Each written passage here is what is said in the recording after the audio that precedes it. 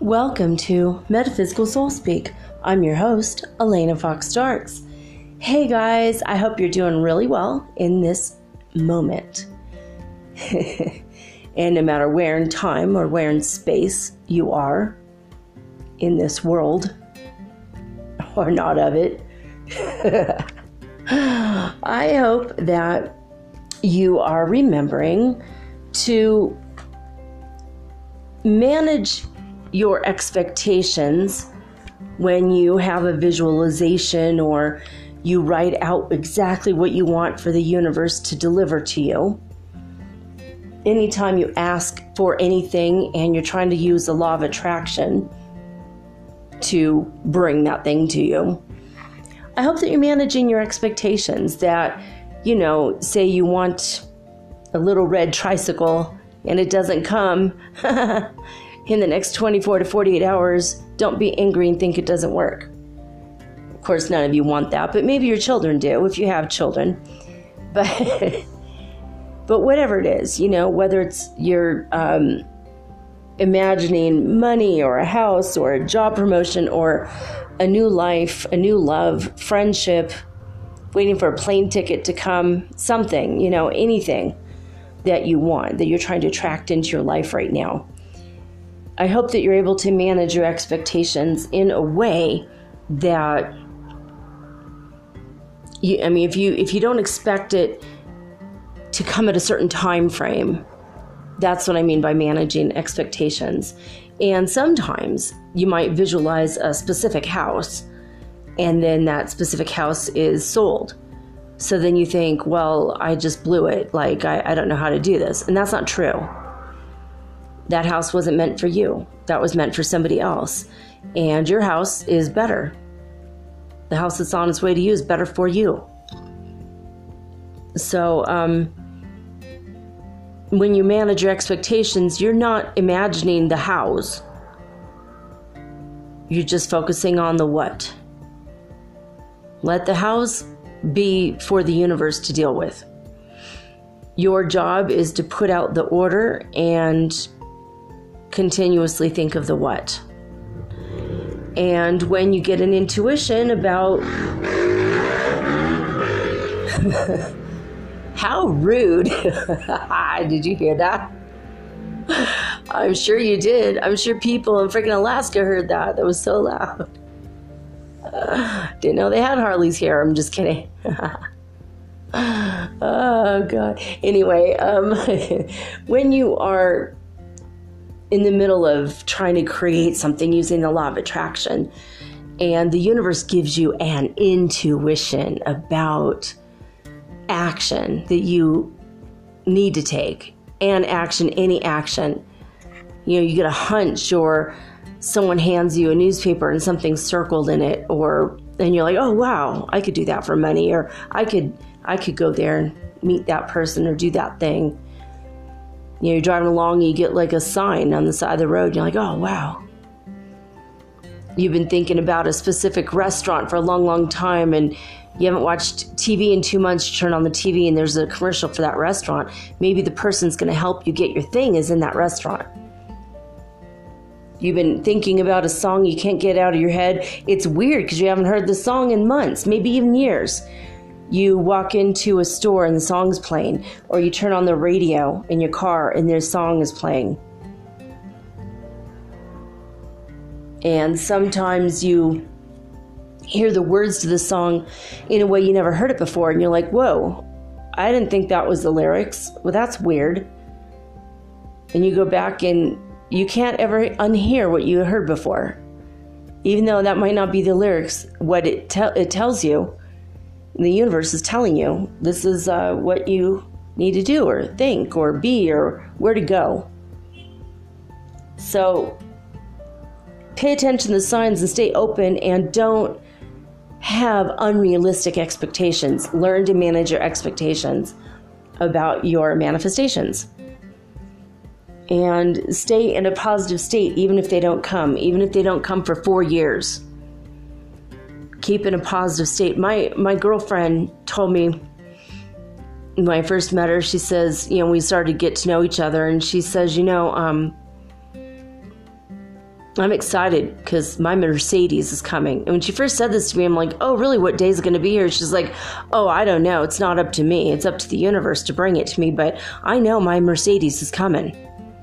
She entered drawings for Mercedes. She got into businesses that gave away Mercedes. She did everything she could to get her Mercedes. She went to places where people owned Mercedes, so she could be around that energy of that, because she just was in love with a specific Mercedes that she saw. And she wanted an older one. She didn't want a new one, but she knew that once it's perfect and fine-tuned, it can run really well.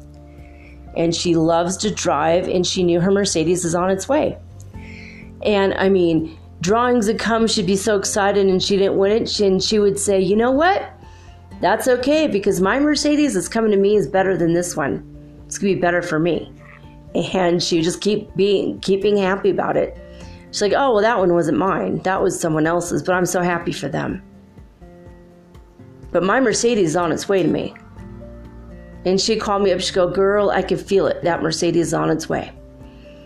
And I mean, it was years, like maybe 4 years go by, and her daughter met someone who had his horses in the races at Santa Anita, and they fell madly in love. And I mean, they used to go down and bet on the ponies, and here she met a guy who owns one and or several. And so, wow, just like that, just boom, instant love. And they were dating it like years. And then now they're married, and now I have kids, and they're madly in love and happy. But back during their courtship phase, maybe a couple years into it, my friend, she was invited over to his house. He was going to make dinner, and they were going to spend the night down in Newport, where he lived, Newport Beach in California, which is a very, very wealthy neighborhood, wealthy community. And she was like, oh, I'm so glad my daughter, met this guy, because he's like able to provide for her. He's very, he's wealthy. He could take care of her, but also he knew how to steer her if she wanted her own business. And my kid, when my kid met him the first time, my youngest son was just very little at that time. And he walked in and goes, oh yeah, you're my brother from Italy. Do you remember me? My name's Virgil. My name was Virgil back then, and that's my name now.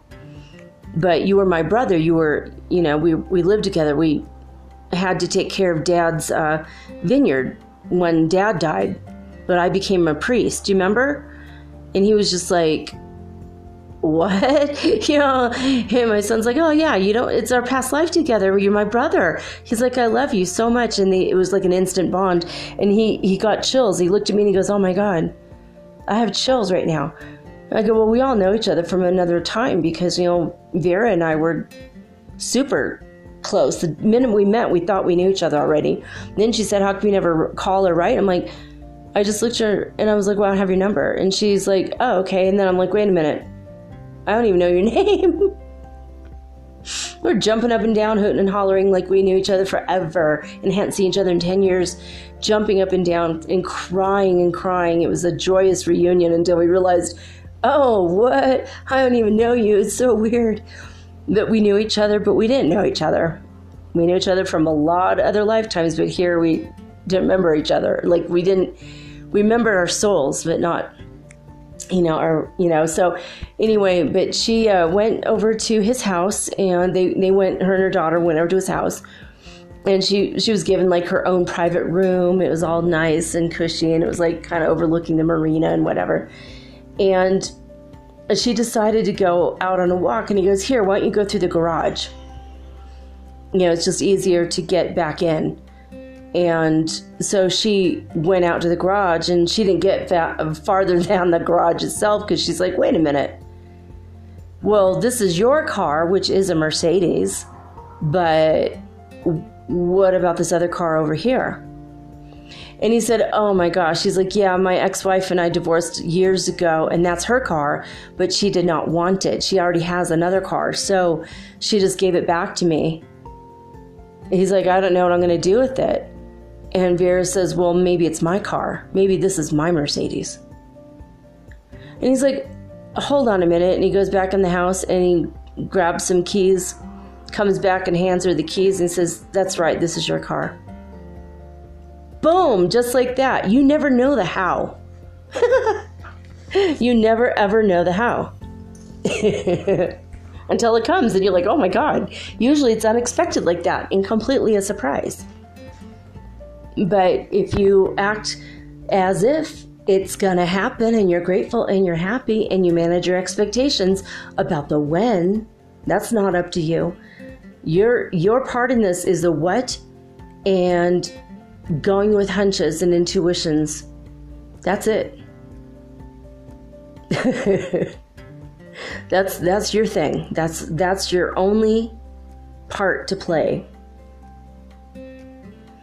So I hope that whenever and wherever you are on this planet, you are learning this on a very deep level and you're managing your expectations when you are in the process of creating your manifestations for your best life ever.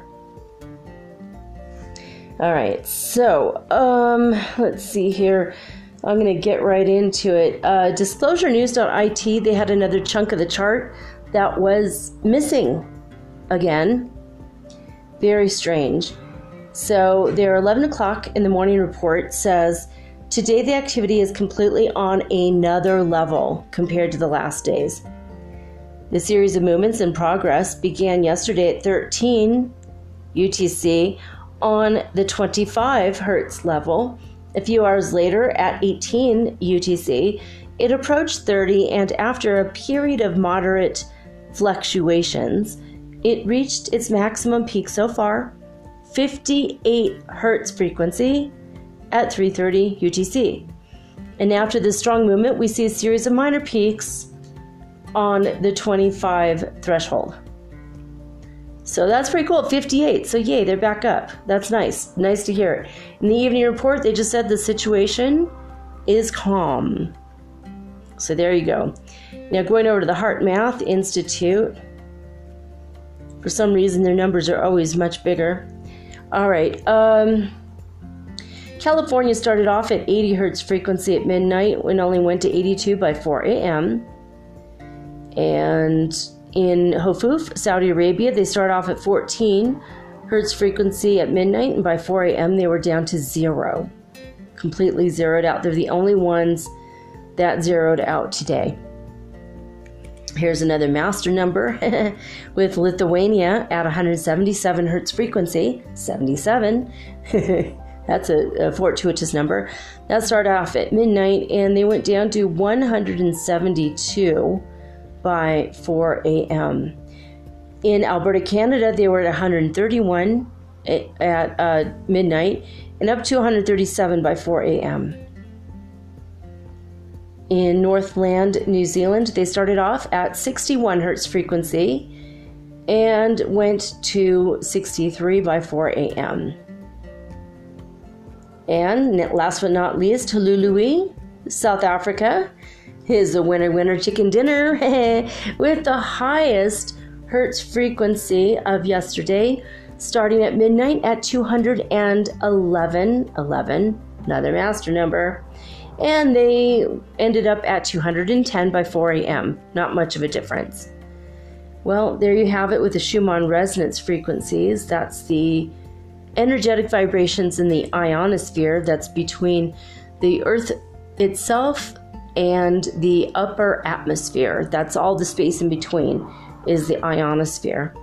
And these are the Hertz frequencies that are being able to be detected by these machines, I suppose. It's pretty crazy. It's so different everywhere, right? And super high vibrations, and we like to see that. That helps us. It helps us to spiritually grow. It helps the sleeping ones to awaken, and it helps us all to purify our hearts, minds, bodies, and our thoughts. Basically, our minds are our thoughts, but you know what I mean. All of our past, our future, we clear everything out with the higher vibrations. So I like to see it. And speaking of high vibration, lesson 137 in A Course in Miracles is this: when I am healed, I am not healed alone. When I am healed, I am not healed alone. Today's idea remains a central thought on which salvation rests. For healing is the opposite of all the world's ideas, which dwell on sickness in separate states. Sickness is a retreat from others and a shutting off of joining. It becomes a door that closes on a separate self, and it keeps us isolated and alone. Sickness is isolation, for it seems to keep oneself apart from all the rest, to suffer what the others do not feel. It gives the body final power to make the separation real, and to keep the mind in solitary prison, split apart and held in pieces by a solid wall of sickened flesh which it cannot surmount. The world obeys the laws that sickness serves, but healing operates apart from them. It is impossible that anyone be healed alone. In sickness must he be apart and separate, but healing is his own decision to be one again and to accept his self with all its parts intact and unassailed. In sickness does his self appear to be dismembered and without the unity that gives it life.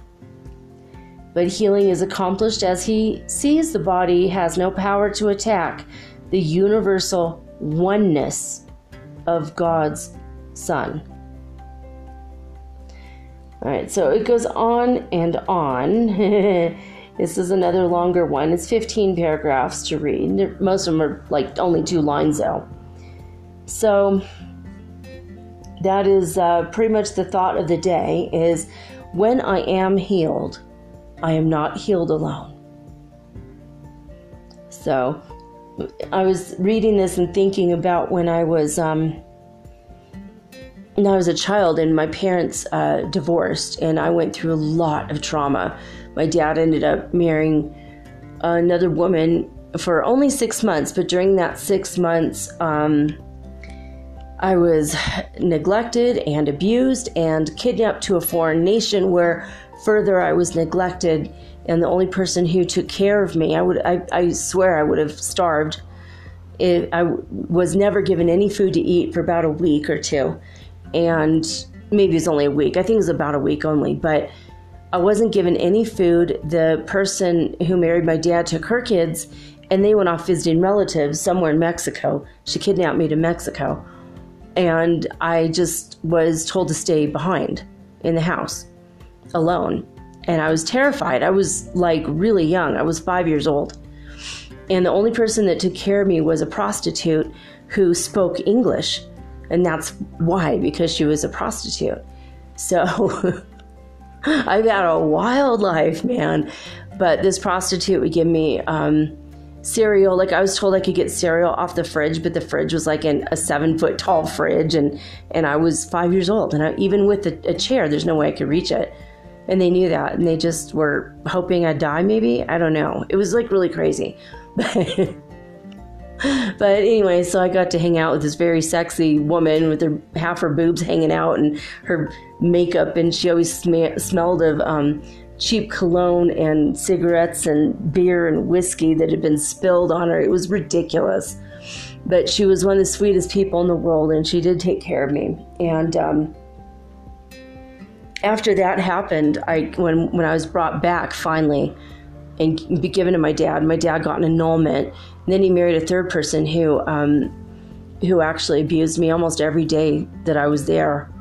And during all this time, I just kept getting sicker and sicker and sicker, and I was like always sick. And I was always home alone, away from all the people, which served me, actually, when I think about it now, I look back on it, the illness served to keep me away from people. As an empath, it actually made me heal emotionally to be away from people. So I'd rather have my body sick and my emotions good than my emotions always out of control, you know, and feeling really crazy inside, because I could feel everyone's crap. And I didn't know what it was. And I didn't know how to deal with it. So the only way I could deal with it is to, you know, just constantly imagine I'm going to be sick, and I would be. I had a lot of time alone, and it's like this weird pattern that every now and again crops up, just like in this past week. It cropped up again, and it's like, that's very strange. You know, I haven't gotten sick in a long time, except with asthma, but it's all hormonally related, and I'm going through the change of life, so it's completely crazy, which is weird because I'm going through the change of life. You'd think that I'd be like suddenly looking older, but I'm actually looking younger, and my hair is turning back its original color. And the other day someone said I don't look like I'm more than 21 years old. Like, he thought I was lying to him, when absolutely thought I was lying to him. And I've gotten the age 21 several times in the past month from various people, and it's kind of weird. It's like, no, I'm 51, dude. I'll take like 30, 35, but like 50, like 21, I'm 51. Like, you know, it's like, do I really look 30 years younger? I don't think, but yeah, I question the motivations of people say that. But yeah, I could see that. And there's always, when there's something that's going on in a person's life and they get really sick, and you think that they're faking, and sometimes you realize that they think they're sick, but you could see that maybe they're not sick as they seem. I've seen this in people and my clients when I was I'm a hypnotherapist, and I had a practice for years, and I would see it, you know, like this woman, she had a stroke and her leg wouldn't move, and oh, well, we got to move out of our house. Oh, well. And in hypnosis, I put her very deep, and she doesn't remember this, but I got her leg to move, and I saw it move many times. And I'm all, oh, okay, so her sickness is secondary gain. She didn't want to clean a big, messy house, you know, when she moved to a small place. Oh, darn, can't have a dog anymore, so now she doesn't get to take care of the dog. It frees up her time, freed up her life. She didn't have to, you know, clean a 3-story house. Now she had a 1-story, a real small place. So it freed up her time, and she, because she felt so put upon, but she couldn't express with words to her family about this, and she couldn't, because she didn't want to hurt their feelings. So this secondary gain thing happened, you know. And I've seen it in other people that just want to be weighted on hand and foot. When people won't do it, they get sick, end up in the hospital where they're weighted on hand and foot, you know. I think for me, it was an isolation thing, always. And I read this, I'm like, yeah, it does. It keeps you isolated and alone. And that's not always a bad thing, at least for me. Even though I don't like being sick, I could see that as a child where this came in. I don't know what the hell happened this last week. It was very weird, because I was thinking about going to visit my friend, and maybe I'm afraid of that too. And I look at what are my motivations for being sick? If it was something subconscious, obviously never I would do this consciously, but it's always subconscious. So I'm like, what could it be? Yeah, maybe I'm a little bit afraid, and maybe I'm afraid that, like, maybe I'll love him and he's not my twin flame, you know. Maybe I'll be in a relationship with him and my twin flame won't approach me because I'm in a relationship. Or, you know, I'm like having all these crazy fears, like, or maybe I think I'll like him like that, but then we get together and what if we don't get along? And then I'll feel really alone. So maybe, you know, so I've been having all these ideas that maybe my subconscious mind is, you know, having it like taken the reins for a minute. And I'm like, no, because I really want to meet this person.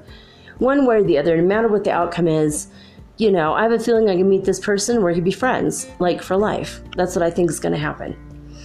You know, if anything romantic happens, I don't know. I really don't know.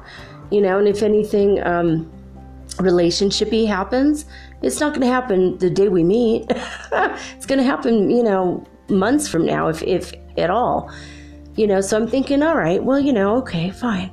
And then plus I think maybe my twin flame might change his mind, or, maybe he will never come because I have a feeling he's famous and I'm not in that world, so I might not ever meet him. I don't know. I'm leaving, but I decided yesterday I'm going to leave everything up to the universe. It's up to God, right? So God told me, go meet this person. So I'm like, all right, fine. Going to meet him. We have plans on Monday. And God tells me, and your twin is coming. He's coming into your life soon, but he has other things to finish up first. All right, fine. I just feel like he's got a bunch of work and legal stuff, and I don't know. I just feel like there's a lot of stuff with other people. Like maybe he's trying to clean up the remnants of, or the remains of, relationships or something. I feel like, because we've all been going collectively through this clearinghouse just so we could get to the good stuff, which is being anchored into the fifth dimension.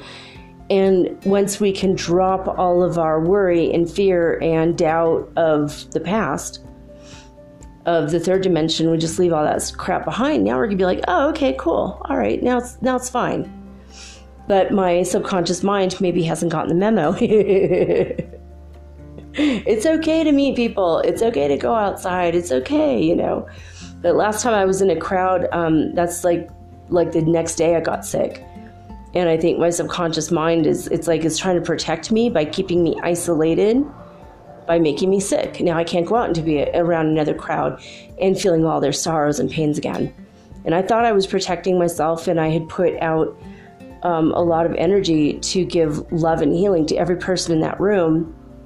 But when I did that, it also took out of me a little bit. And I tried to replenish it, but it might have been overwhelming because I've not been out in a crowd in a long time, not in months. Like when I go downtown or into the store, it's not a crowd. It's like maybe 20, 30, 40, 50 people spread out in one store, But when I was in that crowd the other day, it was crazy. It was like, I don't know, a couple hundred people in that room, in one room. So it was like,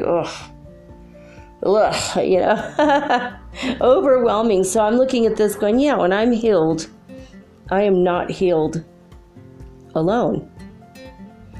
Cool. But I like that. I'm going to read this one again and again, I don't want to be sick anymore. I want to be healthy, and I need my subconscious mind to get the memo. But basically 86% of your subconscious, or of your mind, is subconscious stuff. So it's still clearing stuff out from before, So I like this. This is a good lesson. 137 in A Course in Miracles. You can find it at acim.org, or you can go download A Course in Miracles app. The Foundation for Inner Peace is the publisher of A Course in Miracles. So anyway, it's pretty cool, but I like the apps. The apps are pretty cool, but I'm just looking at this on my laptop on the internet, So there you go.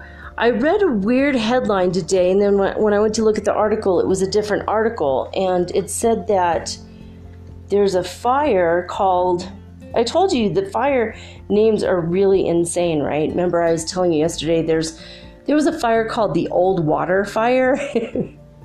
I'm like, what the heck? And then this, in California, it's crazy, guys. 2 million people are now having their power cut in California because of the raging fires. But one of the fires, and I'm looking at this, and it's just not anywhere. It said that the raging tick fire. And I'm like, the tick fire? I don't know if it's a raging tick is the name of the street it started on, or if it's just tick. But, it's crazy. But it's really, people are being evacuated left and right. 2 million people are going to be without power tonight in California. It's just ridiculous. Absolutely ridiculous. All right, let's see. Yeah, Bitcoin bounced back a little bit. It was down around 7,400, so it did go a little bit below the prediction that I had been given by Prime Creator. Again, not from me. I don't do predictions like that from me. But it went up for a little bit, up to 8,500, but it's still teetering back and forth. So it might be the time to buy Bitcoin if you've been, kind of thinking about it. It's a good possibility. There's another arrest made. Jane Fonda again arrested, this time with Ted Danson. Remember, she decided for 14 weeks in a row she's going to protest in Washington, D.C. To raise awareness about climate change. And the only way she could do that is just to continuously be arrested. And every time she's bailed out for $500, bada boom, bada bing. And Ted Danson joined her on the stage speaking about climate crisis. So they were both arrested. Wow, did you guys hear that? Did that sound like a gunshot? Okay, now I've got to investigate. Was it a real life crime, or is it a crime that someone did not fix their car engine? It might have been a rod. Oh my God, holy man, that was a very expensive car. I just saw a $100,000 car just roll down the street. I'm looking around. I don't see anybody. I don't see any bodies, so. It didn't sound like a backfire. It almost sounded like a rod was thrown, but no cars out on the road. It might have been a gunshot. That's very weird. That doesn't happen often. It's got to have been something else. But that $100,000 car I just saw rolling down the road. Oh my God! I know it's at least that. I want to call it. Was it an Escalade? I don't know. I don't even know. I don't know the names of cars. I just know that one in particular. I've looked at stuff like that online, and it's like $100,000. Damn. There are some people here in this city in Ecuador with a lot of money. Most people are upper middle class or middle class here, but it's rare to see extremely poor people that are from here.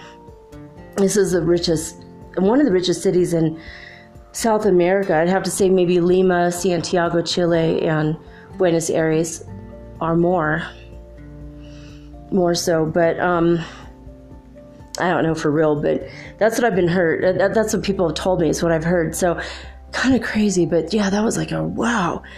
Every now and again, like once every 4 or 5 months, my son and I will see a car that just takes our breath away. That one wasn't like impressive to me, but like sometimes we'll see like super, super old, not Cadillacs or Porsches but like classic cars where you just like, what? And the thing is, here in Ecuador, if you are a foreigner and you want to move here and you want to bring your car has to be less than 5 years old. So that's why it's really hard to see a classic car here. It's very rare. It's like all the cars are brand new because it's illegal to bring in old cars to Ecuador. And they just don't want a bunch of junky parts, auto things sitting around, I guess. But it's kind of weird, though, because the old cars of yore... okay, it wasn't that old, but, you're just like from the 60s and 70s, even the 70s, the cars were having 30 miles to the gallon or 40 miles to the gallon. I remember it being a lot higher, and now it's like 16, 20. It's like, how is that part of the car going backwards? It's just the oil people, and I just feel like we need to get away from this crap. I agree with Jane Fonda and Ted Danson and Sam Waterston. I just feel like it's time. It's time. President Morales continues to be the president in Bolivia. There's a lot of anger and doubt still. They recounted the vote, and he didn't really win by a landslide like they originally thought. It was by a very narrow margin. And they thought it was going to be like, if the other guy won, now they're going to have another ballot, like go and vote again. Like this would have been the primaries, but because he won, it's like there's no reason to have the other thing. So crazy, crazy, crazy. So, all right. The U.S. housing market crash is officially here, according to an article I'm looking at right now. Don't be upset by this, though, because that means you can buy a house for really cheap if you were looking. They have the Federal Reserve apparently has cut the rates, so people will go ahead and buy houses. But honestly, I think that it's probably the tiny house thing. Do you guys think so? The tiny house thing is so amazing. I'm so glad that people have tiny houses. And they don't have to pay taxes and they're just like tooling around on their wheels. Even though their tiny houses are like full luxury. It's like glamping to the max.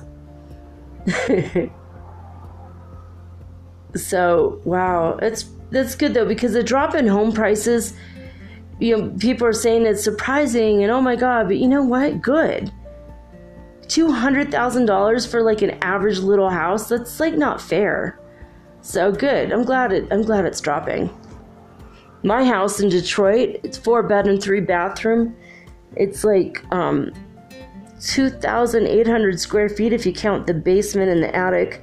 The main floor and the second floor together only are it's technically 4 stories if you count the basement and the attic, and the attic is a full attic, but you can only count the quote-unquote living space of the first and second floor, which is 1,400 feet. But it's almost a 3,000 square foot house. It's huge. It's huge. Even though the rooms are small because it's a Victorian house. I paid $9,000 for that house. I still have to put in another $20,000 worth of work to make it super livable, but it's a really beautiful house. It's in a nice neighborhood. I mean, not nice, the nicest, but it's not in the worst. It's not even in a terribly bad neighborhood. There was a couple shootings a couple blocks away, but when I was there, but there wasn't anything really. I mean, my neighbor was running across the street and didn't bother to look both ways, and he was hit by a car that was speeding, but the car might have aimed for him, actually, thinking he'd get out of the way. And another guy did crash into a tree in front of my neighbor's house. In fact, that happened, I think, twice, that someone crashed into that tree. So that tree's got weird karma. Who knew that trees could have karma? And I'm like, why do people keep crashing in front of your house specifically? He's like, I don't know. My very first day, there was a shooting right in front of my house. A guy had come into the neighborhood that didn't belong there. And another person who's from that neighborhood shot at his car. He knew he wasn't going to hurt anybody, but he was shooting at him to leave because he knew the guy was a criminal, and they chased him out. It was like pretty crazy. It was like, wow. But everyone in that street, man, people were absolutely like just, if someone came over to my house, they didn't recognize the car, they didn't recognize the man. They're like, why are you here? Why are you here? Who come to visit? What's her last name? If you know her so well, what's her last name? What's her first name? Why are you in my neighborhood? And I was like, oh yeah, I love how people like totally watch out for each other in this neighborhood. Like, and they all knew me, they knew my kids, everything was cool. But if I had anyone come to the neighborhood, they'd be like, who are you? Why are you here? What is your intention with her? So I moved into a neighborhood full of parents. Parents and a few kids, So I love Detroit. I miss it. But I think my true home is actually here in Cuenca. I just feel like Ecuador is my true home. Every now and again, I feel a pull to France. I feel a pull to Los Angeles. I feel a pull to Italy. And California. Northern California too as well. I don't know. I feel pulls to different places. I want to visit Ireland and Scotland. I want to see my ancestral homes from my ancestors where they lived. And speaking of ancestors, And this is what we're going to do today. By the way, the thing I read about Scorpio yesterday, that starts tomorrow. I was reading it in advance. I forgot to mention that. We're still in Libra today. Tomorrow, we go into Scorpio. Maybe I should play the awkward birthday song again. For all Scorpio birthdays. My good friend who was a witch with me in a past life, and we were burned at the stake for being witches in past life.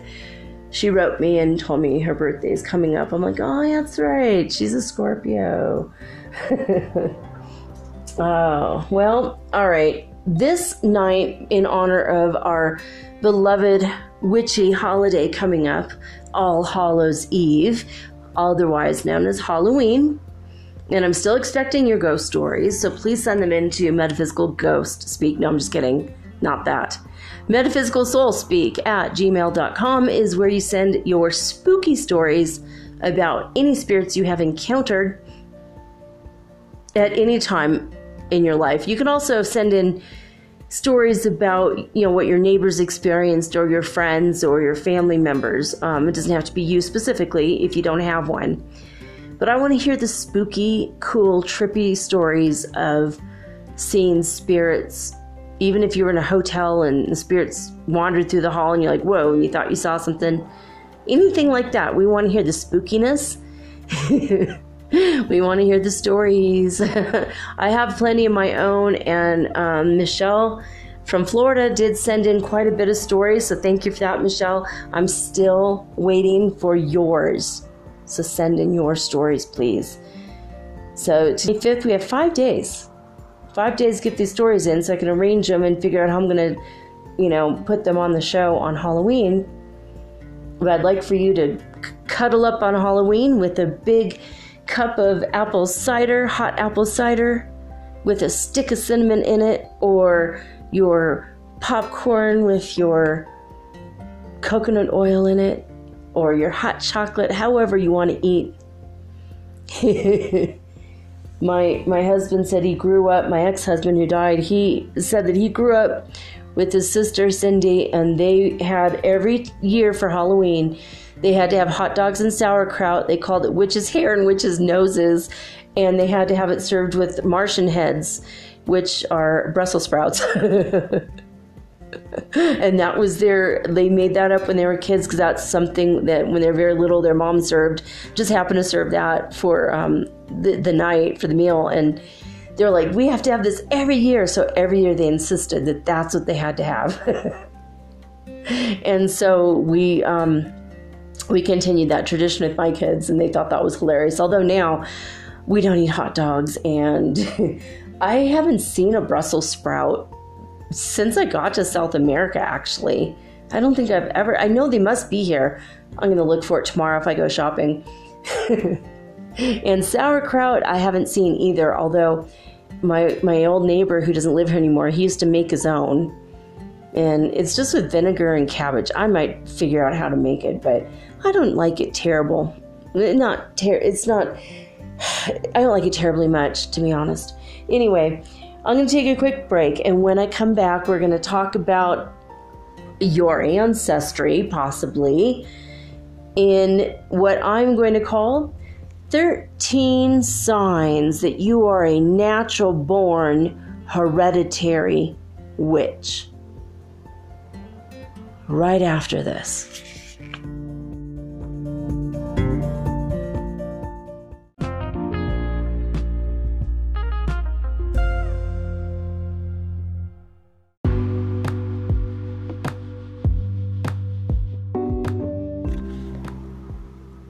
Metaphysical Soul Speak is run on sponsors and listener support.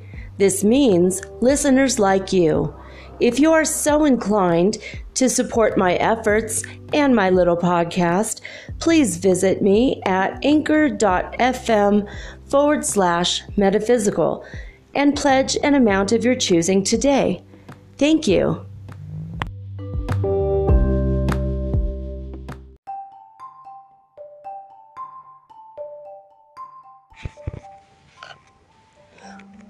Are you a witch? Are you a good witch or a bad witch?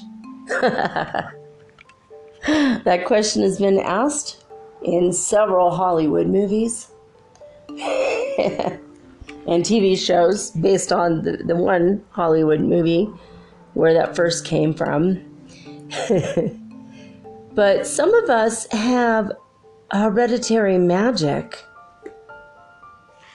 because our ancestors practiced it, and it just is in the blood.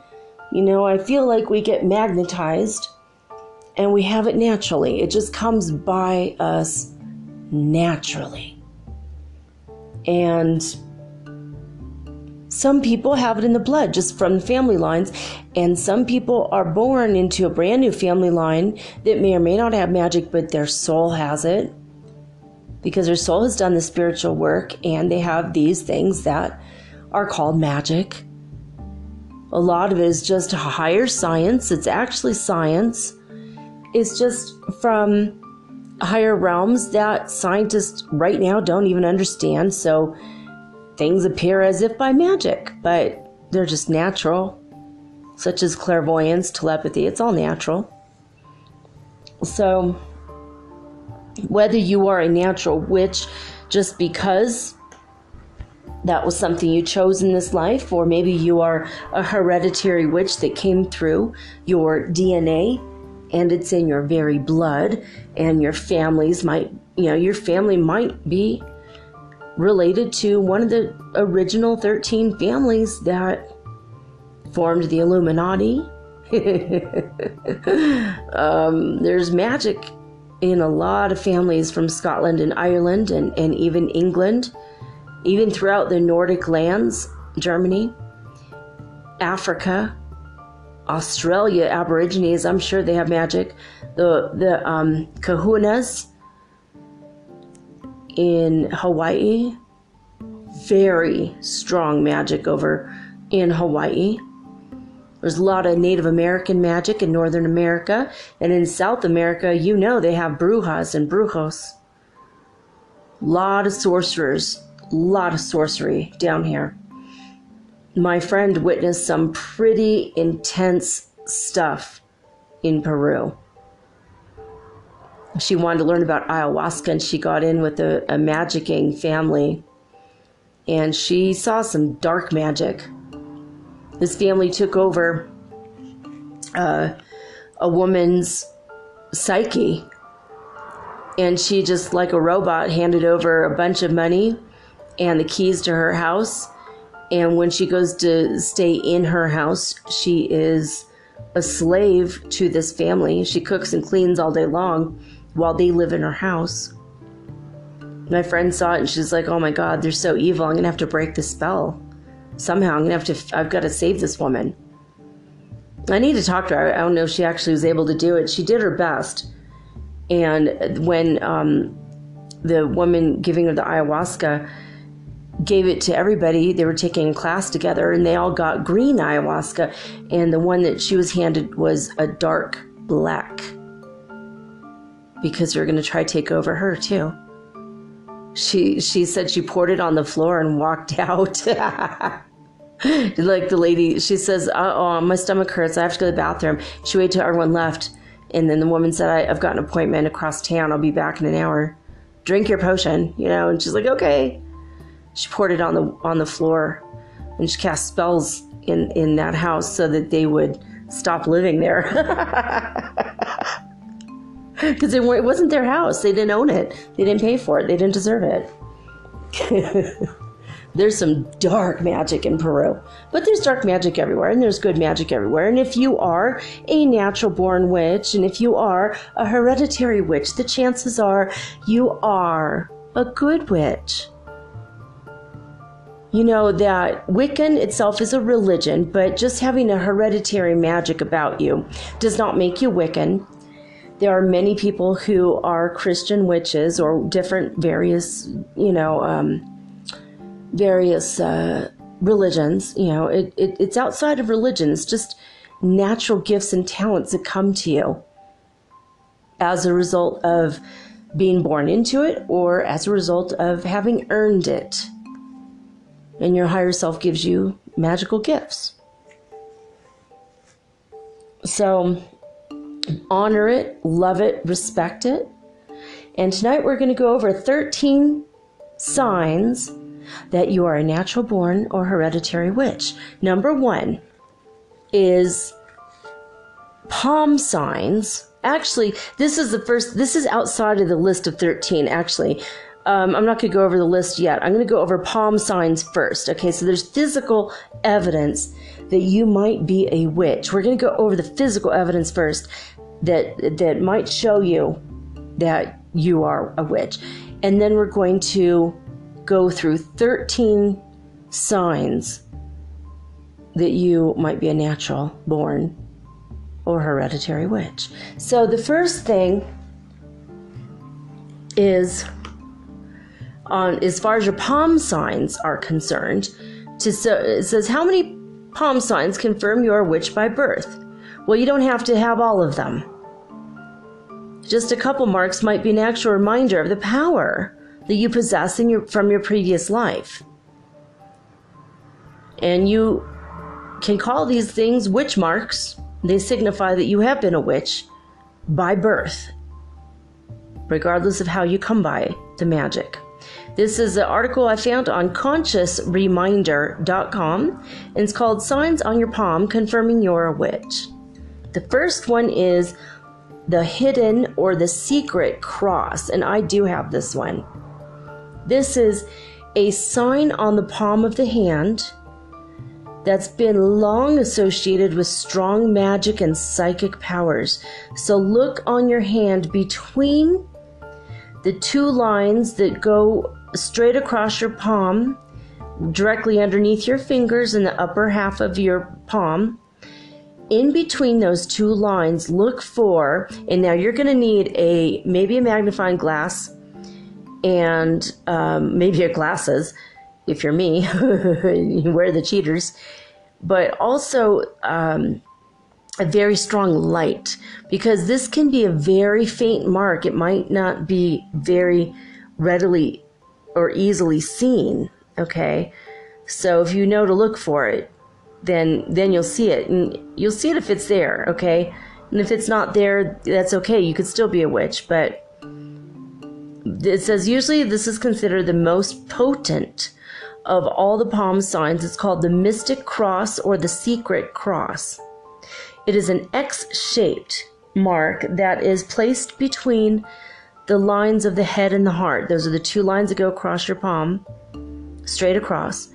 And when you have this palm sign, probably you have been aware from a very early age that you have magical ability or powers that other people don't have.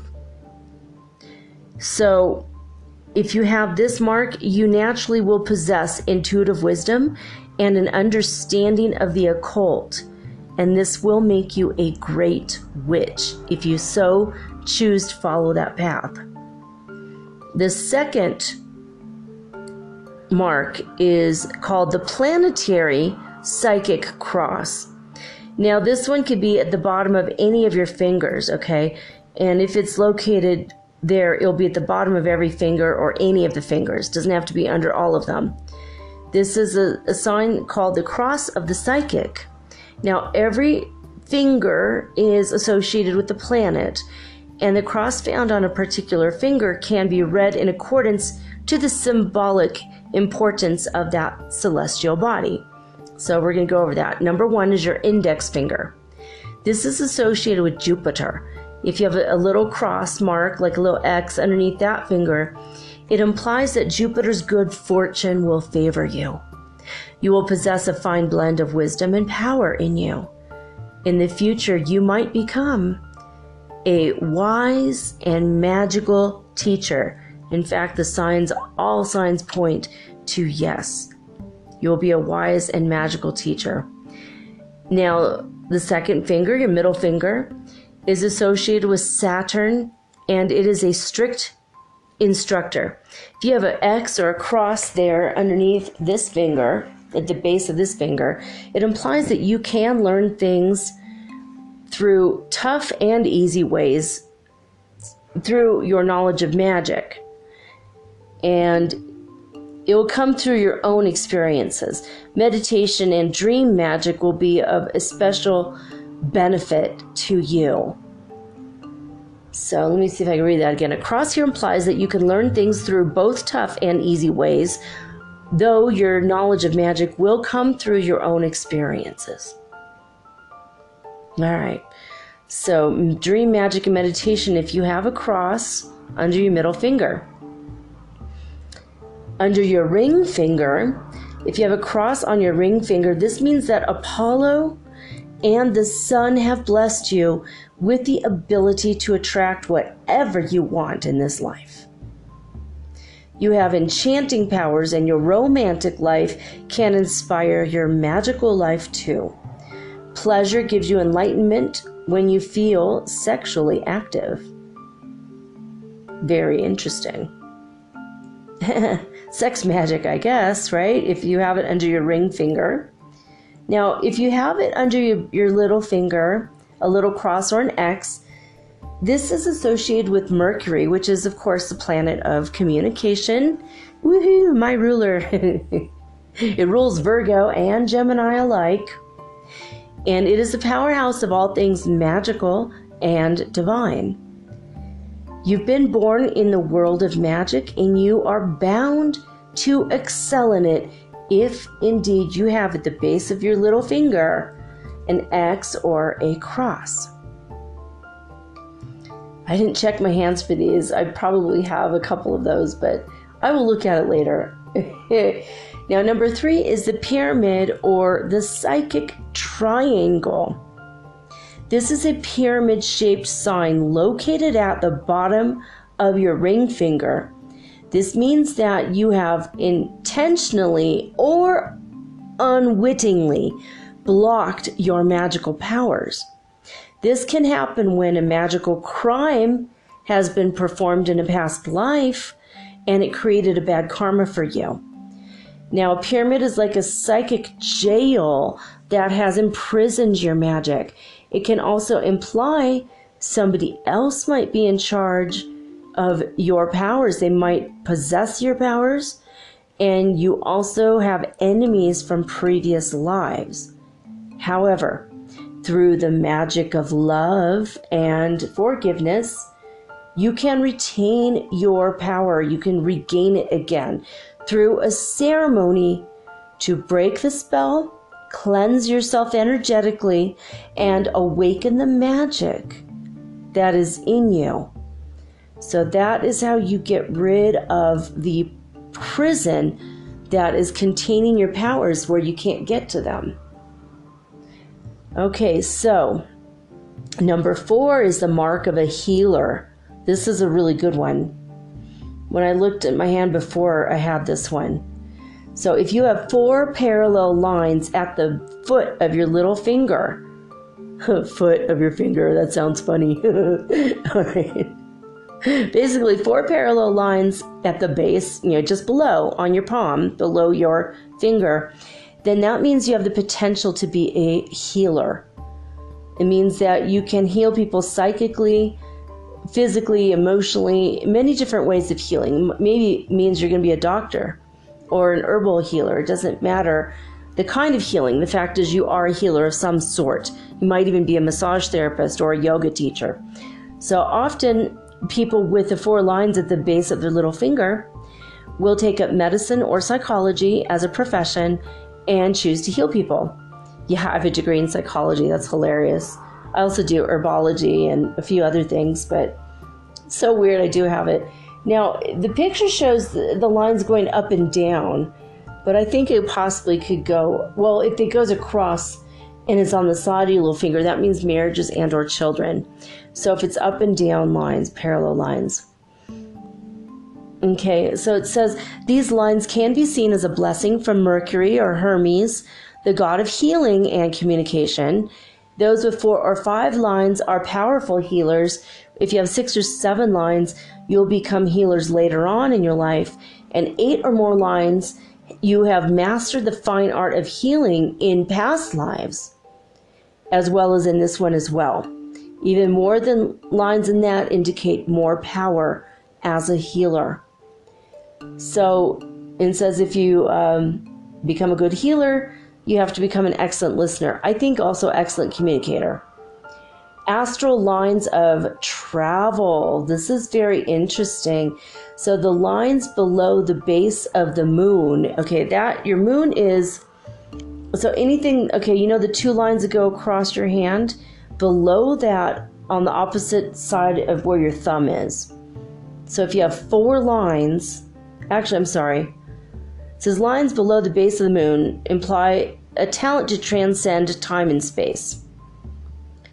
So this person can go through the astral world and beyond the physical plane, and those with travel lines can become great witches.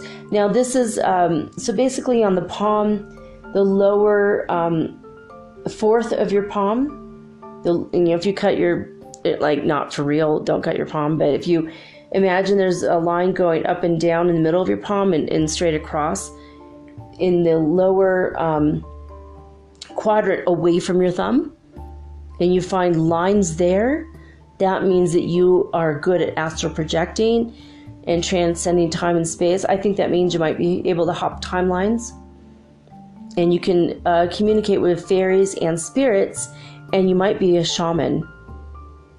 So that's pretty cool, right? So that's the 5th sign that you might find on your hand, on your palm, that shows you might actually be a witch, natural born or hereditary. Now, another thing that I thought was interesting was the formation of the letter M on your palm, and it's massive. So the 2 lines that go across, as well as your lifeline, which is the one that curves around your thumb, and then the fate line that goes from the center of the bottom of your hand straight up to usually your middle finger. If you see a giant M in your hand, this means that, let's see here, I'm looking at WeMystic.com.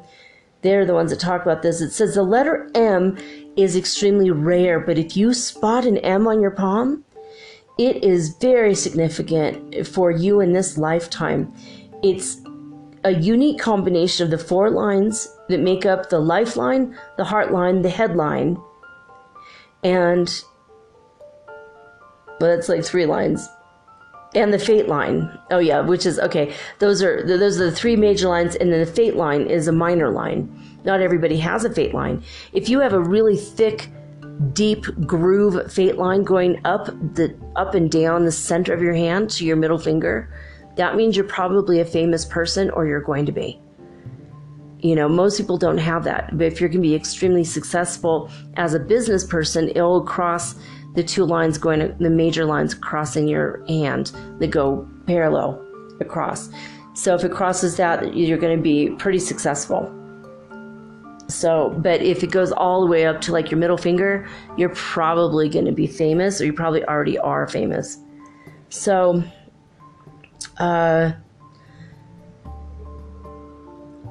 So I wanted to tell you something. This is helpful to remember in all cases.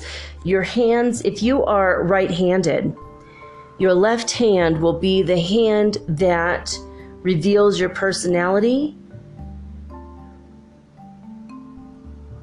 and everything that you planned in this life before you came here.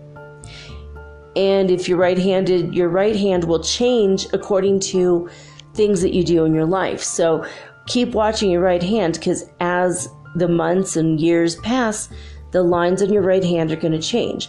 When you're born, both your hands are the same, but your right hand changes as you learn and grow and make different decisions. And you know, I've seen people's hands, they were born with a hand that they were going to be absolutely crazy.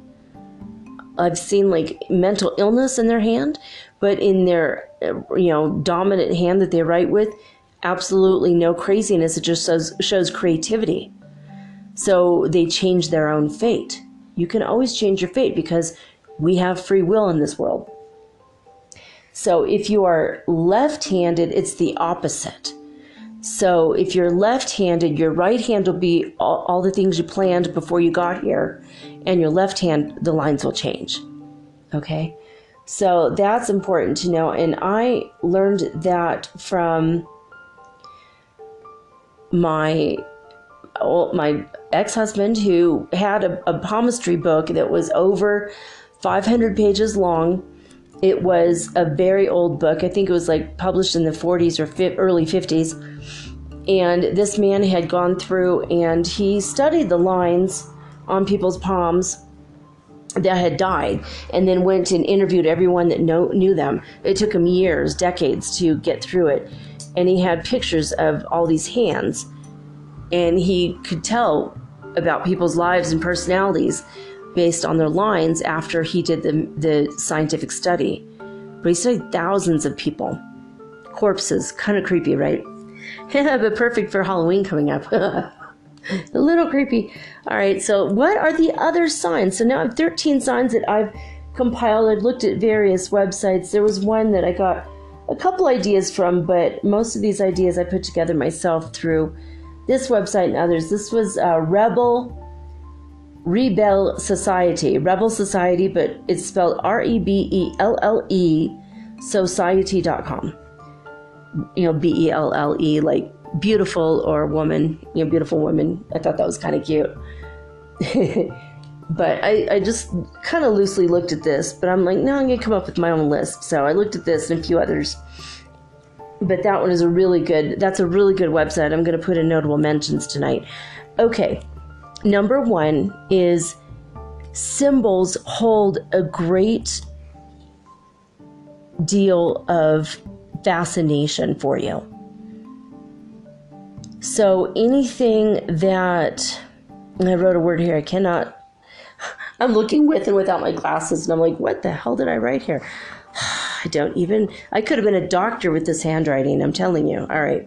Oh, meaning. Okay. Yeah, symbols hold a great deal of meaning for you. So if you were growing up and you were always drawing a pyramid or an eyeball or stars, moons, anything that seems kind of magical. I mean, me growing up, I drew cats.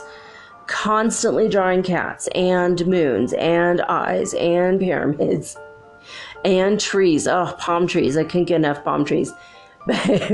That's probably not magical though, but I love nature. So I was always drawing like in my notebook, on the margins. I'd take notes and then I'd always have these ongoing like little cartoon things or whatever I would draw.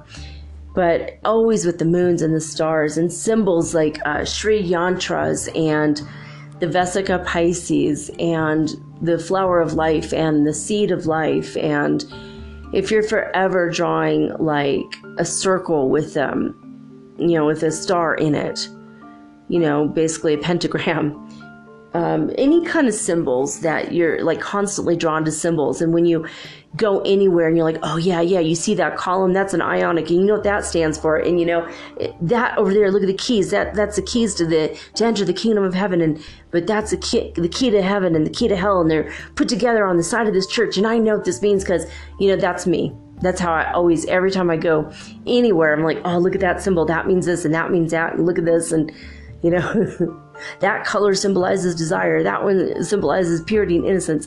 The symbology of everything. Remember the book Angels and Demons?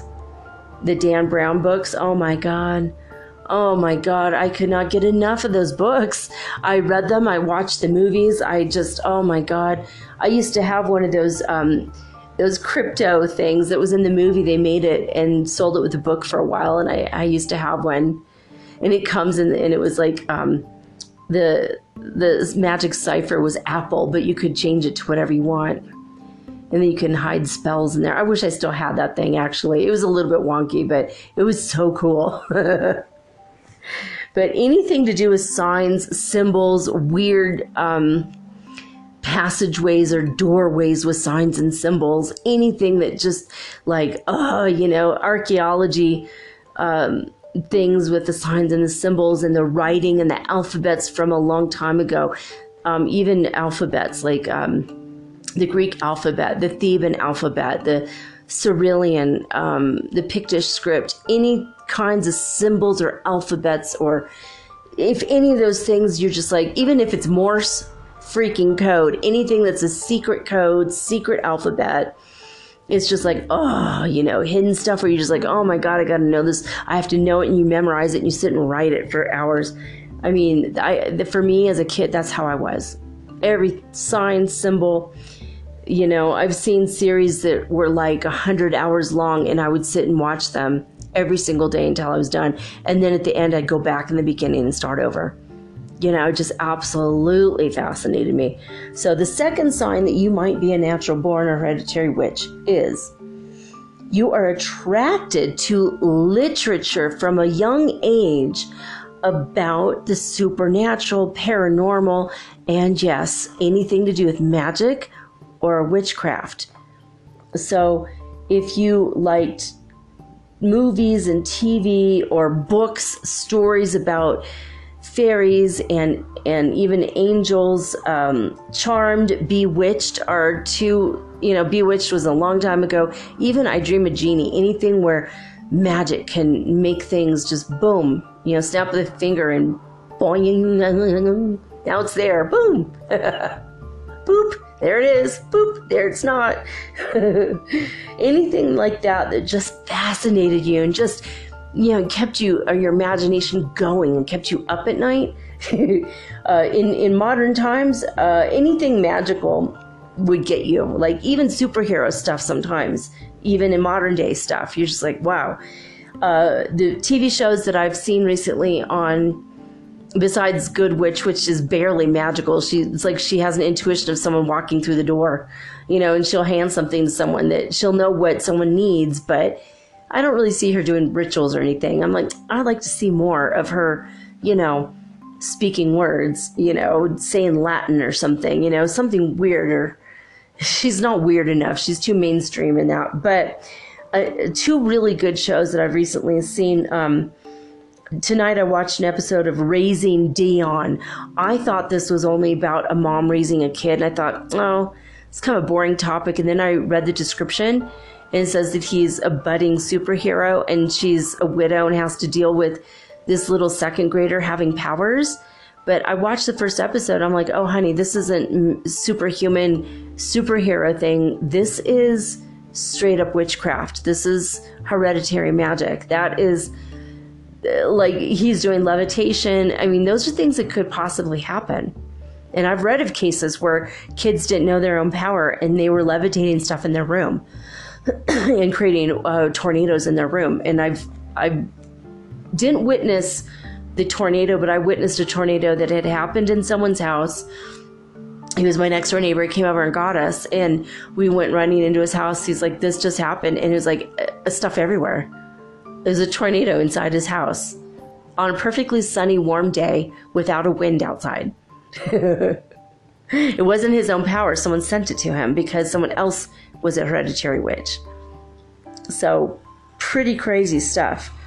I think it was like it was an anniversary of the day he got out of the government experimental program for remote viewing. He was one of the original PsyOps persons.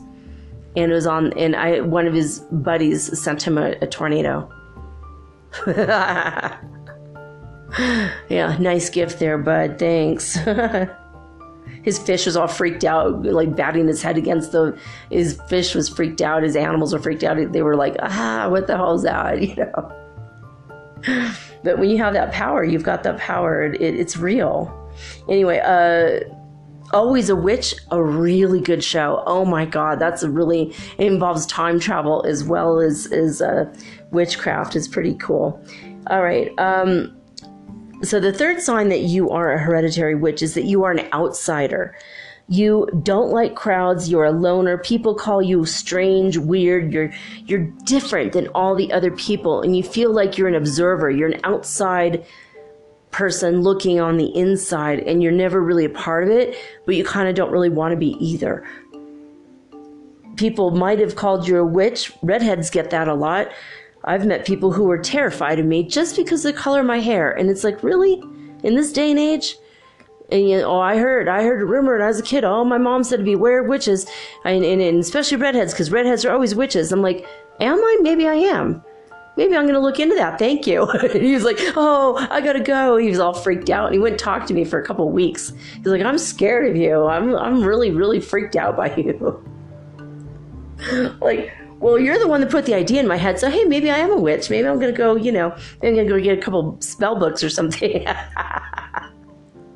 I was like 18 or 19. I was 19 and I was a security guard. And every night he went to work and he'd like walk down the hall and he'd see me and he'd like walk like an extra 5 feet around me because he was so scared of me, thinking, I'm like, I'm not going to do anything to you, man. Do you deserve me to cast a spell on you? And he's like, no, ma'am.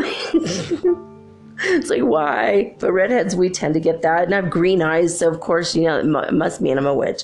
Okay, I am a hereditary witch, but it doesn't always mean that. But because you're an outsider, you have the ability to observe and you feel things and know things about a crowd or about people.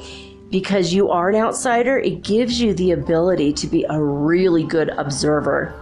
So it's not always bad to have the power of observation. It's not always bad to be an outsider or a loner. If you're a lone wolf or a solitary person, that's okay. But that is a sign that you might possibly be a hereditary witch. So number 4 on the list is that you are naturally intuitive. You have psychic ability. You're clairvoyant. You get flashes of images and you know something. You know when people die that are close to you, you just feel it, and then you'll find out later that they did die. For example, you have psychic dreams of the future, sometimes of the past. You might meet someone and all of a sudden you know everything that happened to them in the past month or 3 months or even years. You have hunches that turn out to be correct. You could see the future. You could see the past. You feel it. So you're just naturally intuitive. You could grab someone's necklace or ring and you know all the circumstances around that item. Psychometry, So number 5 is that you're sensitive to energy. Sometimes you're really sensitive to light, especially artificial lighting. So you need candles. You want more soft lighting, or if you do have lamps in your house, it's always with the natural sunlight, full spectrum lighting, because that's better for you. You might be attracted to fire, like having a fire in the fireplace. You're sensitive to the energy in your environment, in surrounding other people. You could sense if they're good or bad right away. You could sense what their intentions are in spite of their words that they're saying out of their mouth. You could feel the words they're saying with their aura. You feel energy in towns, cities, regions, or areas. Like I've gone to cities and go, that's the energy of this city. And then I'll go to another city and go, that's the energy of this city. Like I've gone to cities where I'm like, wow, the energy here is everyone's angry and afraid. And they're all worried about money, and they hate strangers. And I've gone to other towns where people are open and loving and spiritual and high vibration. And I've gone to other places where it's just neutral. I was mentioning about yesterday, Denver, Colorado, to me is just very neutral, just like Nazca. Nazca's got a weirdness to it, but it's also very neutral. Like the people aren't totally trusting, but that's because people come and go all the time there. And there's a high turnover rate of people in hotels there because everyone wants to see the Nazca lines. So it gives a feeling of impermanence, and you can feel it in the people there. But as far as the place goes, it's just pretty neutral in energy. And you'd think that it'd have a different energy, but when I got my Nazca line monkey tattoo, it is a vortex. I wanted to see, and if I had that tattooed on my body, I'm going to feel it.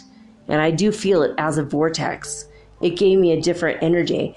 And I do feel that these lines are magical somehow. All right, so again, symbols. I have a couple symbols tattooed. I even have a heart with wings. That's a symbol. That's an ancient Sufi mystical symbol. Not that ancient. It's just maybe 1,000 years old, but still. So that's number 5 is sensitive to energy. Now, number 6 is that animals are absolutely attracted to you. They're drawn to you. I've walked into people's homes and their cats that are normally very shy. One time this guy was shocked as hell. He had to sit down and like he was staring at me for a while like what the hell, because his cat was in the bedroom asleep. I walked in, the cat heard my voice and it ran as fast as it could and it jumped over several pieces of furniture, which it never did. And it bounded up over this chair and this big lazy boy that he had, and it jumped into my neck, and it threw its little arms around me and meowed and purred like crazy and just held me and hugged me really hard. And he looked at me and he goes, "What the hell?" And I'm like, "Oh, your cat's so sweet." And I was hugging it back and kissing it and telling him, "Oh, I love you so much." And he was like, he's like, "My cat hates people. My cat never talks to anybody. My cat like doesn't want to be pet. He's always in the back room, and I'm the only one that's allowed to go near him."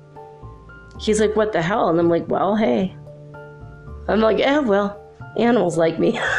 Or when you got it, you got it. I don't know. I said something weird, just blew it off. But my whole life, this has happened to me.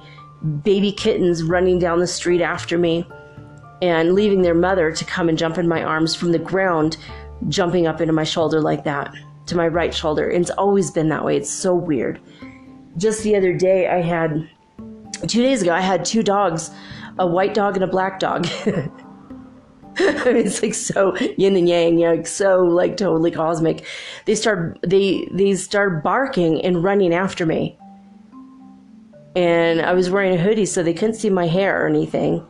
And I turned around, and the black dog stopped, and then he just waved his tail. I'm like, "Hey, you." And like I knew him, and he's like, "Oh, yeah, all right, it's you, cool." And then the white dog ran up to me and barked a few times. I'm like, "You know me, right?" And I took my hood down. I'm like, "I know you know me. So look into my eyes and tell me that you know me." And then the dog stopped barking at me, and he started wagging his tail, and he was like, "Yeah, okay, you're good." And he took off. Like, he just kind of gave me this look like, "Oh, yeah," symbol of approval, and he left. Like, "You don't have to attack me, you know me." And he was like, "Oh yeah, I do know you, bye." But I've had, downtown, there was this white husky, a couple times with white huskies, this happened to me in 2 different countries, where they will see me from like 2 or 3 blocks away and run as fast as they possibly can and jump into my arms, the same like the cats. I've had this, and I've had animals, like wild animals, like birds, especially wild birds, fly to me that are dying, and they wanted to die in my hands. They wanted me to hold them. And it's happened like 2 or 3 times. It's really freaky. And you guys know that Fred and Ethel Mertz, my pigeon friends that come around. The pigeons tend to be more friendly. They're used to people. But even my oldest kid pet a wild deer in Arizona once. I was just looking at a map, and I turned around, and there's this enormous deer, and my teeny tiny toddler petting the deer. I'm like, oh my God, that was so freaky. And then when the deers came around in our yard, same thing. She'd go out there and she'd be surrounded by deer and just petting them like dogs. She was like 4 or 5 years old, just petting the deer like it's not a big deal. One time I asked God to show me a sign that I'm loved. I was having a very lonely day, and I hear this crazy crashing, thrashing, breathing sound and panting, and I go downstairs, and there's 2 chocolate Labrador retrievers sitting on my deck. And the minute I opened the door, they were all kinds of loving and putting their arms around me. Dog, spelled backwards as God, and that was my sign. So these kinds of things will tend to happen. I've attracted bees. My whole life I've attracted bees. When you attract animals, especially wild animals, even weird insects like butterflies, my oldest attracts butterflies. When you attract like things that and it just seems a little bit out of the ordinary. I went into the ocean. I was on a boat, and I attracted a sunfish to myself. These are primordial fish. They're ancient fish. The day before, I attracted the sunfish in the Monterey Bay Aquarium. It came to me in its eyes its one eye on the side of its head would stare into my eyes, and then it would turn around and its other eye would look into me, and it wouldn't leave my side. It would swim around and come back and stay with me for 10 minutes. And everyone in the aquarium stopped. Like 30, 40 people looked at me and they're like, whoa, that's weird. I've never seen that before. And I'm like, oh my God. And then I had this feeling of they're going to know I'm a witch. I have to get out of here. But what was weird is the very next day in the ocean, a wild sunfish, the same kind of primordial fish, came. We're out whale watching and dolphin watching, and we didn't see whales or dolphins, but here comes a sunfish, and it just stayed right with me on the side of the boat. And I'm like, that's really weird. I'm going to move and see. I moved to the front of the boat, and here comes the fish following me. And the lady said, this is weird. I've been doing this for about 25 years now, and I've never, ever, ever seen that in all my years as being a marine biologist. I go out on this tour 5 days a week, and I've never seen that. For 20, I'm like, oh, she's like, these are the most shy fish in the ocean. They're the most rare fish to see. You never ever see them. They're usually in the depths, but they're called sunfish because sometimes they'll come to the surface and sun themselves. They lay on one side and then they flip over like they're tanning themselves, but they're extremely rare to see, especially when big boats are around. And here comes this fish. So that's another example. If you've ever attracted animals in a really strange way where people are looking at you like, what's happening there? Yeah, you're probably a witch. Okay, so number 7 is death and the afterlife absolutely fascinate you. You know, from when you're a little kid and you may be reading about the embalming practices of the ancient Egyptians, or you want to read the Book of the Dead when you're a teenager, the Necronomicon. From the Tibetans or the Egyptians, or you're reading Life After Life or Life Between Lives, and you're just like so fascinated with what happens to our spirit and our soul after we leave the body. And also you're interested in speaking to ghosts and spirits, and don't do it, but Ouija boards might have held fascination for you. They can also hold the key to evil spirits, so don't touch that. That's not good. But anything to do with death and your ancestors, anything death related, Halloween, Day of the Dead, Dia de los Muertos, All Hallows Eve, these kinds of holidays tend to be on your top 3 favorites. Might even be in your top 2, right? So, okay, number 8, past life memories. You're going to start having flashes. You go to a place you've never been before, and all of a sudden you remember living there before. You know what your name was, what your street was, or you start having dreams, or you meet people and you know them from a past life, or they know you.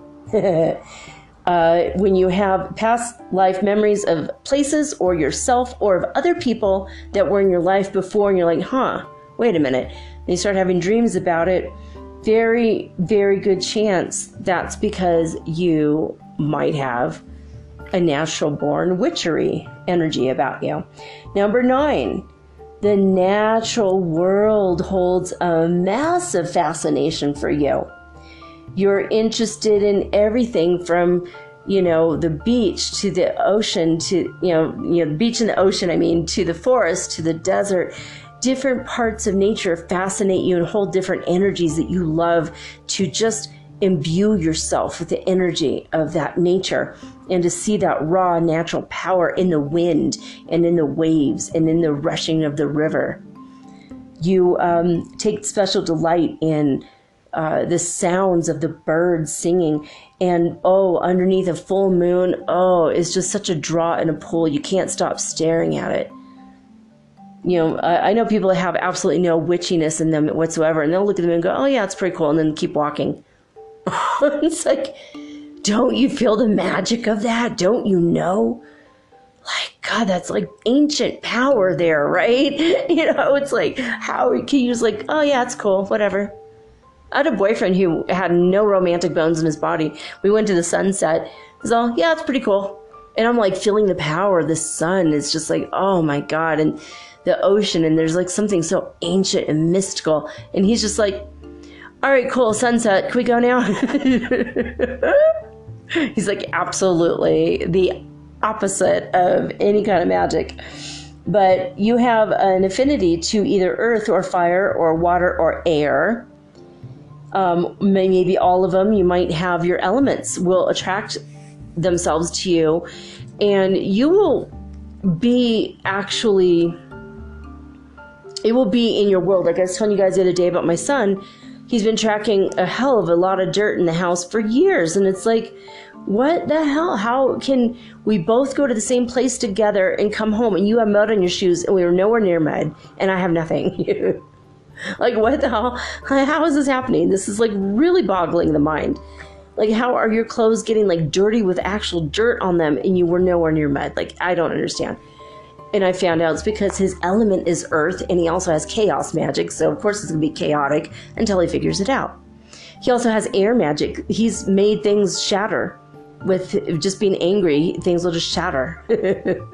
They might not be anywhere near him, but they shatter, glass shatters, and that's air magic. Another thing that he does, because he's chaotic, he leaves the lids off of everything, and I finally figured it out. Ever since he's really little, he would go in the fridge and take the lids off everything, and sometimes I couldn't find the lids. It takes me 20, 30 minutes to find the lids.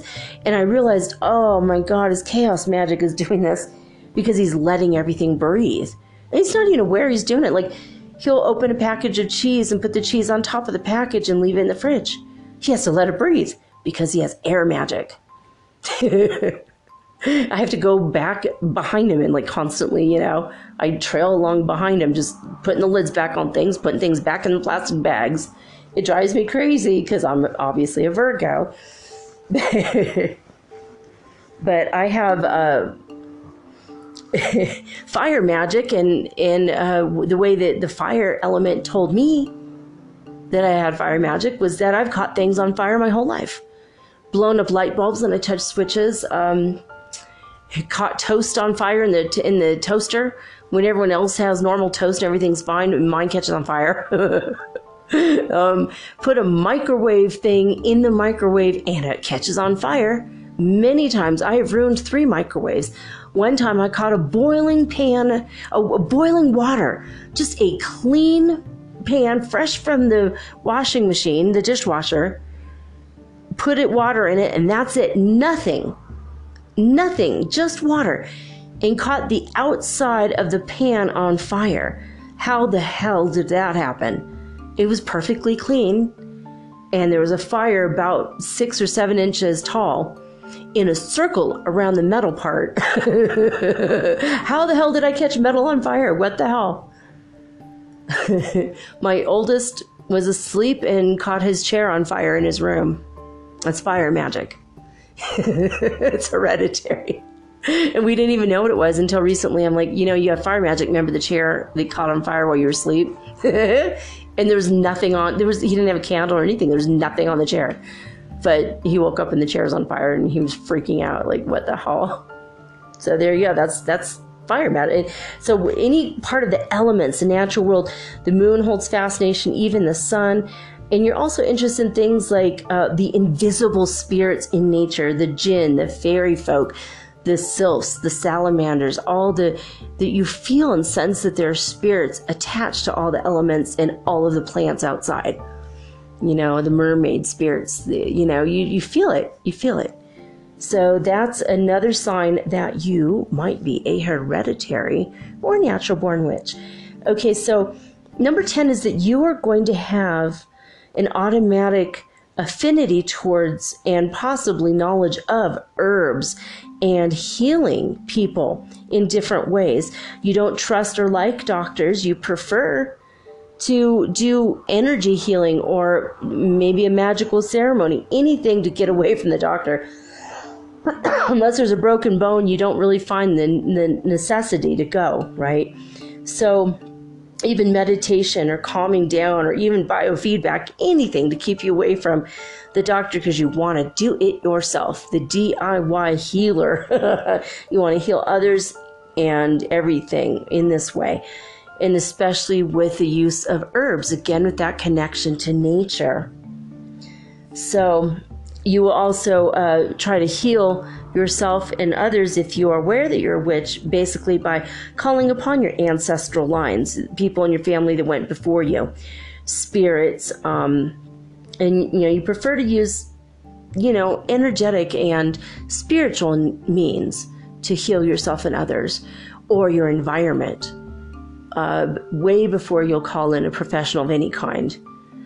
A lot of witches use floor washes to make their room smell nice instead of harsh chemicals, because they don't like the chemicals, because they've got this affinity towards the herbal thing. So I always put, not always, but for a long time I was doing orange blossom water, just to give a high vibrational energy to the room. And so when I clean the floor in the kitchen, I'm cleaning the energy of the room as well as the dirt off the floor.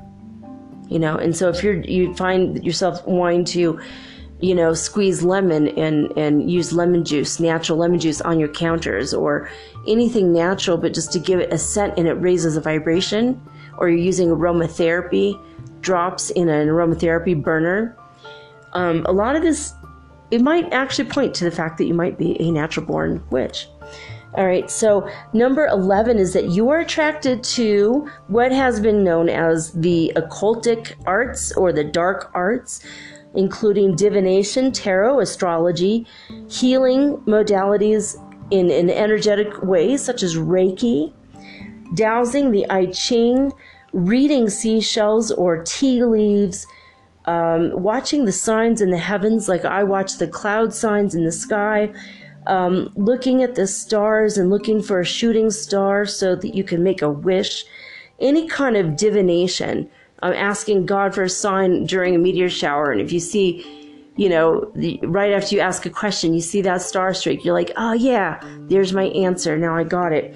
Also using augury, watching signs in wild animals to answer questions. Pendulum dowsing as well. Augury is like when a bird, like a crow, flies to your right. If it's a crow, that might mean that someone's going to die in your future, in your immediate future. And if a crow flies to the left, it might mean that someone who already died in your past is trying to contact you. Also, flying to the right can mean yes, flying to the left can mean no. A bird flying overhead, directly above your head to behind you, it's something from your past, something for your in your future. Also, if it's flying above your head, straight ahead of you. So augury is super fun. It depends on the animal, depends on a lot of factors, but you ask a question and you watch the animal signs when you're out in nature. It might be a sign that you are attracted to witchcraft from a natural born perspective, or maybe it's in your blood. Number 12 is that you collect weird things. Rocks that nobody else sees the magic in, but you do. You're like, oh no, this one's special. It's just a gray rock from the yard. What do you mean special? No, this one's got an energy. I can feel it, You tend to, collect little scraps of fabric or metal, twisted sticks, crystals, bones, feathers from birds. If a feather's in your path, oh, it's a sign. You pick up the feather. Things that most people will call junk, Chinese coins or coins from ancient days that they're not even in circulation anymore, money from different cultures, pieces of silk, just anything that's just strange and unusual, and everyone's like, what the hell do you have that for? It's like a junk drawer, and you're like, no, it's my magical collection, right? It holds fascination and meaning for you, but not for anyone else, but you feel the energy and the power of each individual item, and it's special for some reason or another, so you keep it. So that's another sign. It's just because the energy of it is kind of somehow special to you, right?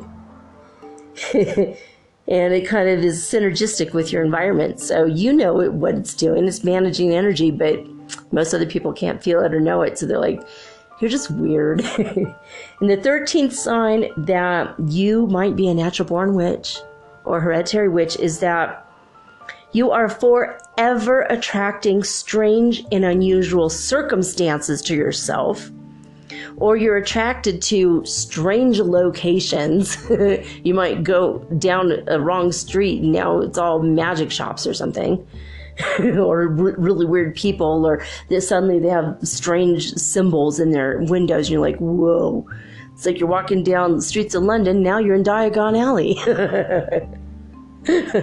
But you're always forever attracted in strange and unusual circumstances and weird, crazy, quirky, eccentric, and unique people. So your friends are like a strange collective or a mishmash of the unusual, and they're all real strange. And they all maybe tend to be outsiders as well. And that is a sign, that is the 13th sign, that you might be a natural born witch or a hereditary witch with magic in your DNA. So if you are saying yes to one or more of these, you might want to say a little prayer and ask God to show you your ancestral familial line and show you your magic tonight while you slumber, and write down what you get. If you get anything tomorrow morning, write it down in your dream journal, or just a regular notebook if you don't have a dream journal yet. So there it is. There you have it. That is the list. For me, I have 13 out of the 13, so I was so happy to read some of these things in this article today. I'm like, dang, I didn't even think about that, you know. I used to have skeletons from a pelican from Mexico in my desk drawer. And my kids are like, what the hell? Why do you have bones? I'm like, because it's special, it's magical. It's got the energy of the sun and the energy of the beach. It's just, don't you feel it? And they're like, it's a bone. And then after a while, they're like playing with it. They're like, this is so cool. I'm like, I know, it is, right? I mean, I had owl feathers and raven feathers. I had all kinds of, I had a whole collection. And sand from all over, every place I've gone, every beach, I used to have sand.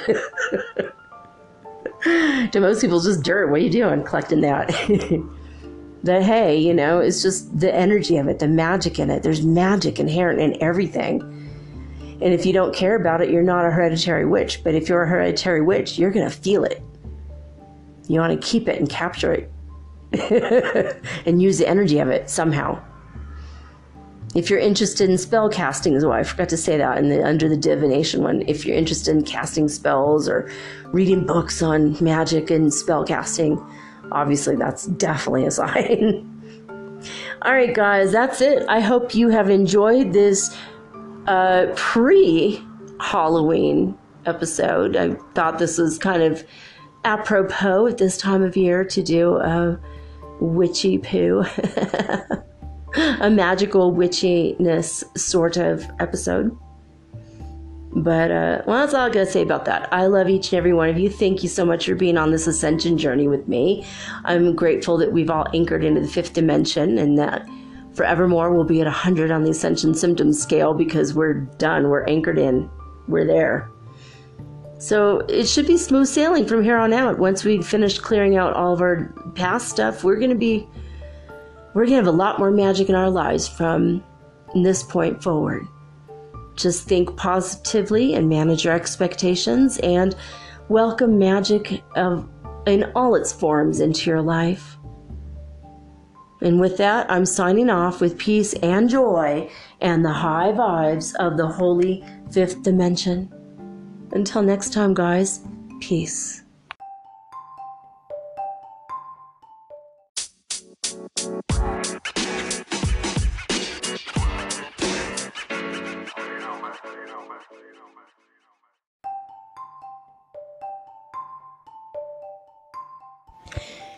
Do you ever wish you could look into the next chapter in your book of life and see what's coming next?